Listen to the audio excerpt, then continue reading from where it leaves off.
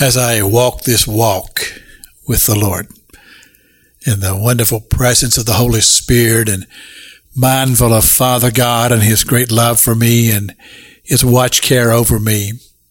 There are four things that come to my mind as I think about life and things that I would say.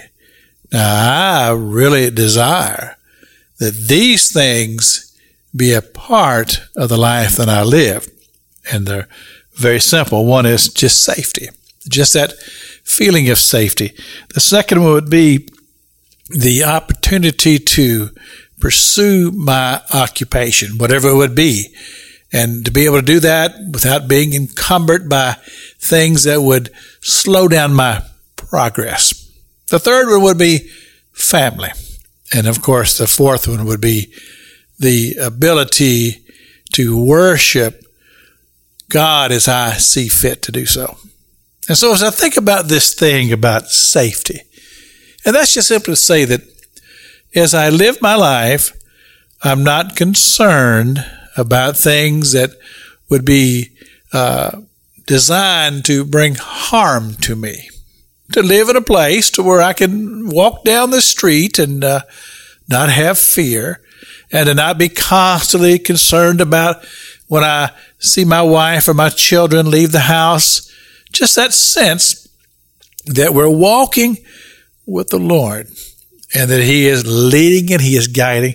I think about the Psalm 91. He that dwelleth in the secret place of the Most High shall abide under the shadow of the Almighty. And that brings comfort to my soul. I remember a lady telling me one time that when her son was in high school, every day before she sent him off to school, she would read this psalm to him. And I thought, what a wonderful thing to cause your child to have that sense that the Spirit of God is going with him to watch over him and protect him, and not only to protect him physically, but to protect him from things that would draw his heart away from the things of God and to cause him to get caught up in the carnal things of this life.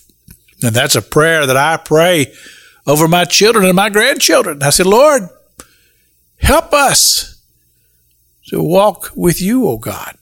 Because I know that there are many, many things that are designed by the enemy to distract us and to steal our hearts away and to cause us to want to pursue after those things that ultimately are going to be detrimental to us.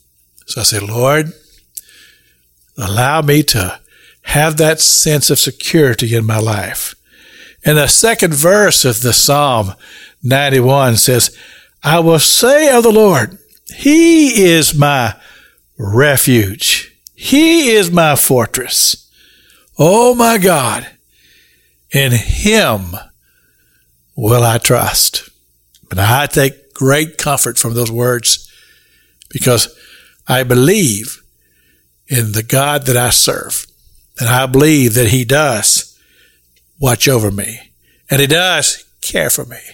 And as the scripture says, His thoughts of me are continual.